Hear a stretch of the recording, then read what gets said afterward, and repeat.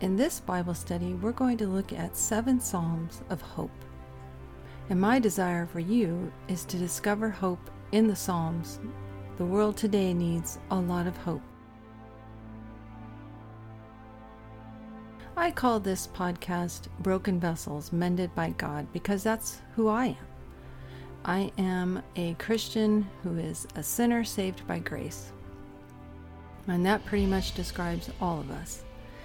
And so welcome to my podcast. My name is Ruth Douthit, and I'm a teacher of God's Word. And whenever I study a book of the Bible, I love to share what I've learned. And so that's the purpose of this podcast. So welcome. I'm so excited to share with you some of the things that I've learned by studying these 7 Psalms. Of course, all the Psalms are valuable to read and treasure in our hearts, but I knew we could only look at 7 at this time. So, grab a comfortable chair, your favorite beverage, and your Bible, and let's dive into the Psalms and see what message God has for us. Welcome. In this Bible study for Lesson 1, we're going to be looking at Psalm 19, one of my favorite Psalms and probably one of your go-to Psalms. And in order to make sure that we're keeping it in the proper context, we're going to ask the journalistic questions. Who, what, where, when, why, and how. Who wrote it? Well, King David wrote this psalm to honor God's power and revelation. And he wrote it to the people of God to be used in worship. David wrote of general revelation, creation, and special revelation, God's Word, or the law that was given to mankind. Now, this psalm is written as a song or poetry, so it's written in that format. And it starts with God's glory in creation, and then it goes to God's Word and how it shows grace, and then David's prayer for grace. And this psalm praises God for gifts to humanity, God's beautiful creation, and His Word. And it was written probably in Jerusalem to the people of Jerusalem. So now that we have the proper context of this beautiful psalm, let's get started. Psalm 19. The heavens declare the glory of God, and the firmament shows His handiwork. Day unto day utters speech, and night unto night reveals knowledge. There is no speech nor language where their voice is not heard. Their line has gone out through all the earth, and their words to the end of the world. General and special revelation. I love this psalm because it is so poetic. And you can really tell David was more than just a warrior and a king. He was a poet and an artist and a musician. He knew so many writing techniques even before Aristotle and Socrates made them part of the writing process. David knew how to create a powerful opening. He kept his audience in mind, and he knew how to take that audience on a journey through his poem, through his words. And that's the plan for all writers, isn't it? We writers desire to take you, the reader, on a journey. The heavens declare. First, David begins with general revelation. He begins with creation in the heavenly realm, reminding his audience who God is and what He did as creator. Their line has gone out through all the earth, and their words to the end of the world. So he has us way out in the universe, looking at the mighty power of God, His creation. And all of His creation attests to His power. The sound of day and night is heard by all the nations. The power of God and His goodness is known to all, good and bad alike. God spoke and continues to speak through His creation. This is called general revelation, creation all around us. And much can be learned about God through His creation. We see His omnipotence, His omniscience, and His omnipresence. And when you take a look at the leaves on the tree, you see veins going through them. And then when you look at your hand, you see veins going through it. And you can see how we have a common creator. But we also see in this psalm how David understood how important words and speech are to God.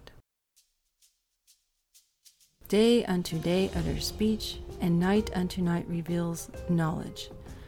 There is no speech nor language where their voice is not heard.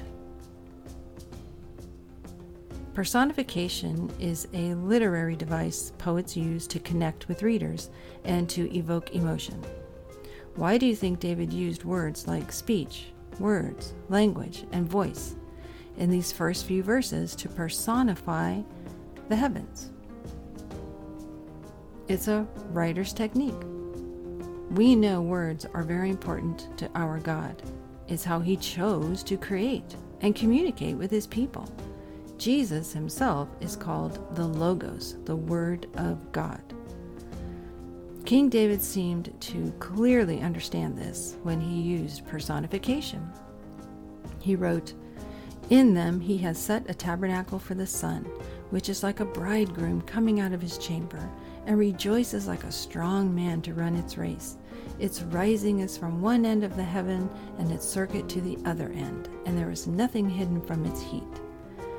Next, David takes us to our star.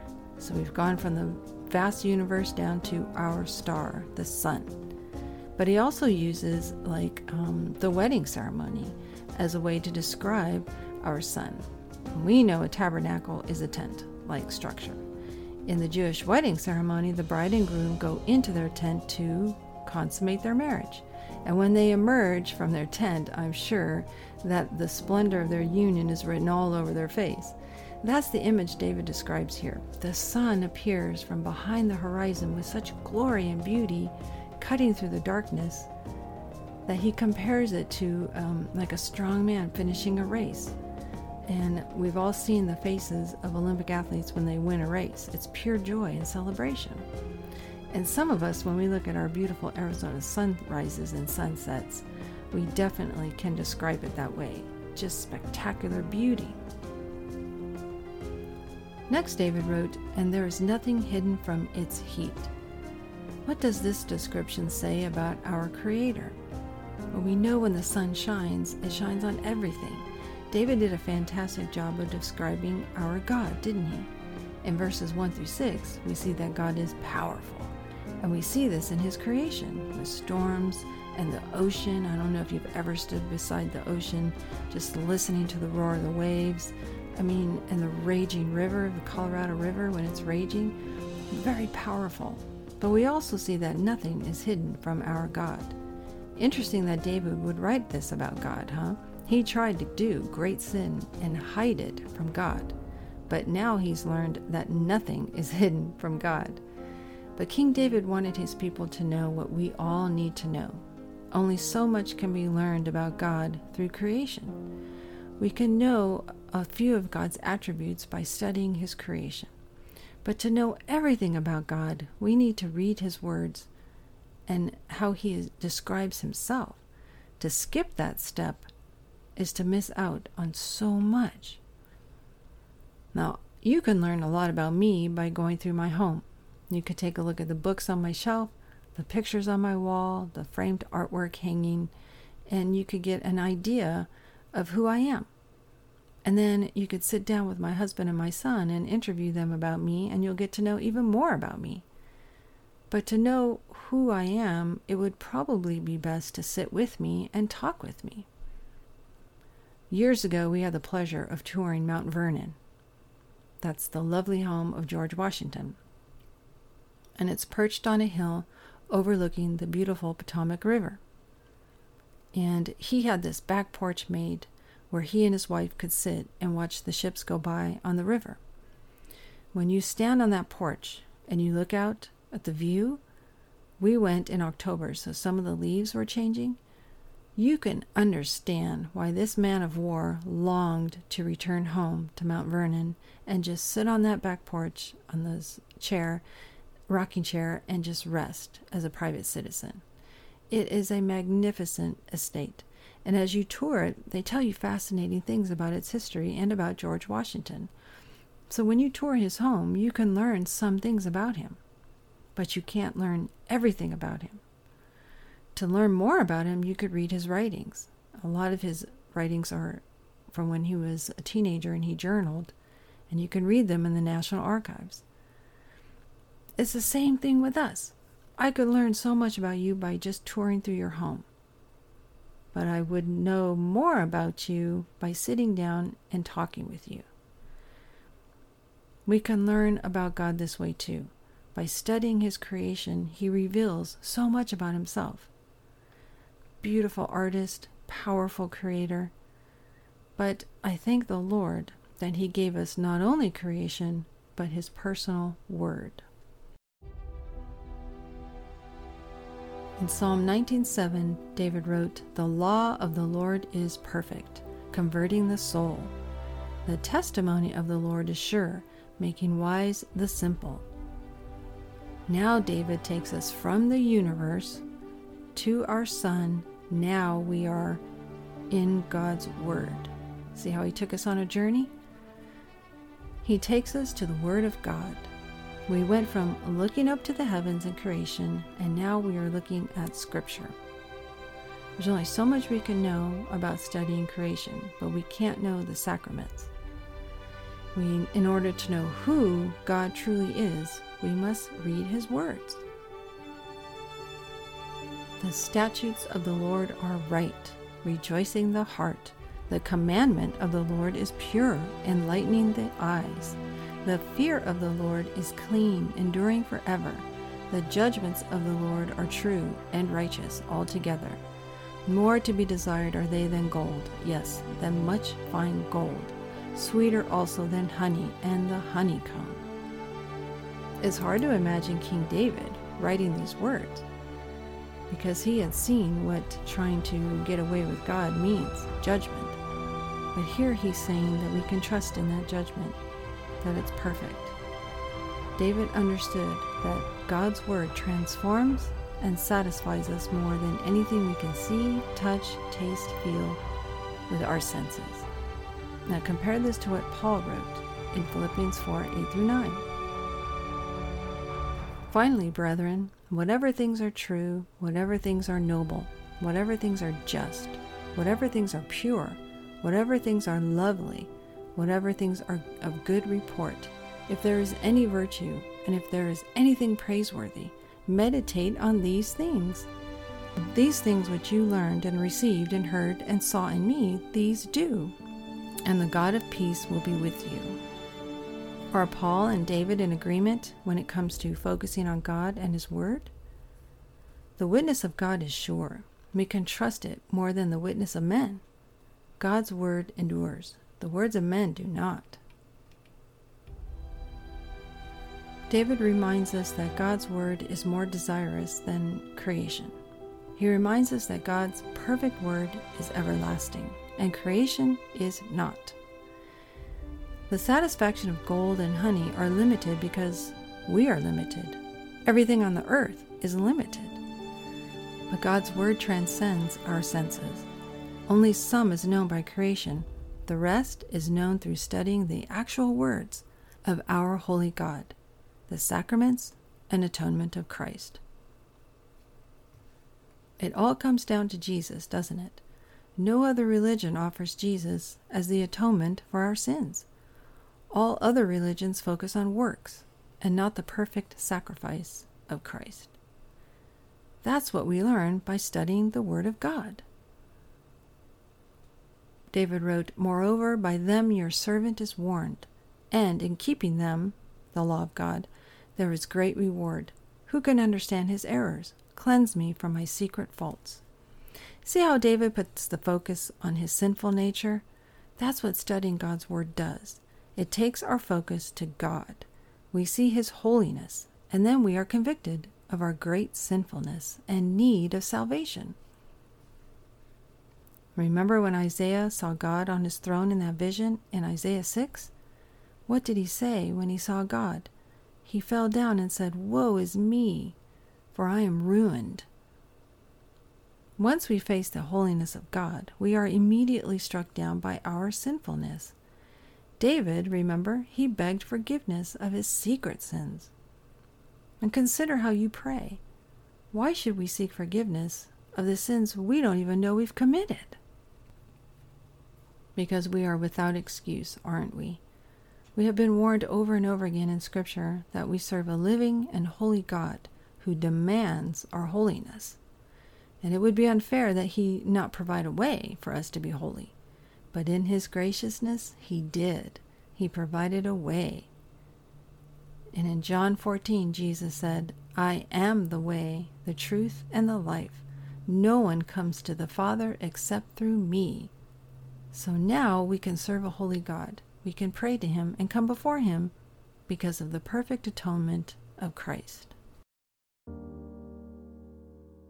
Life application. So how do we apply all that we've learned so far in Psalm 19? Let's read on. David wrote, Keep back your servant also from presumptuous sins. Let them not have dominion over me. Then I shall be blameless, and I shall be innocent of great transgression. Let the words of my mouth and the meditation of my heart be acceptable in your sight, O Lord, my strength and my Redeemer.